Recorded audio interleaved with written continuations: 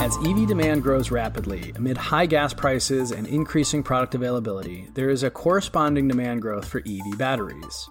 And while there is certainly an enormous investment in virgin mined materials like lithium, nickel, and cobalt, there is also an equally interesting investment in end-of-life battery recycling.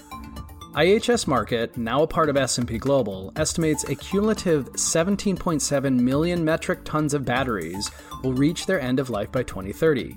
This equates to 1.8 terawatt hours of batteries, more than 80% of which will come from electric vehicles. That means by 2030, there will be millions of tons of lithium-ion batteries and billions of dollars of raw materials up for grabs.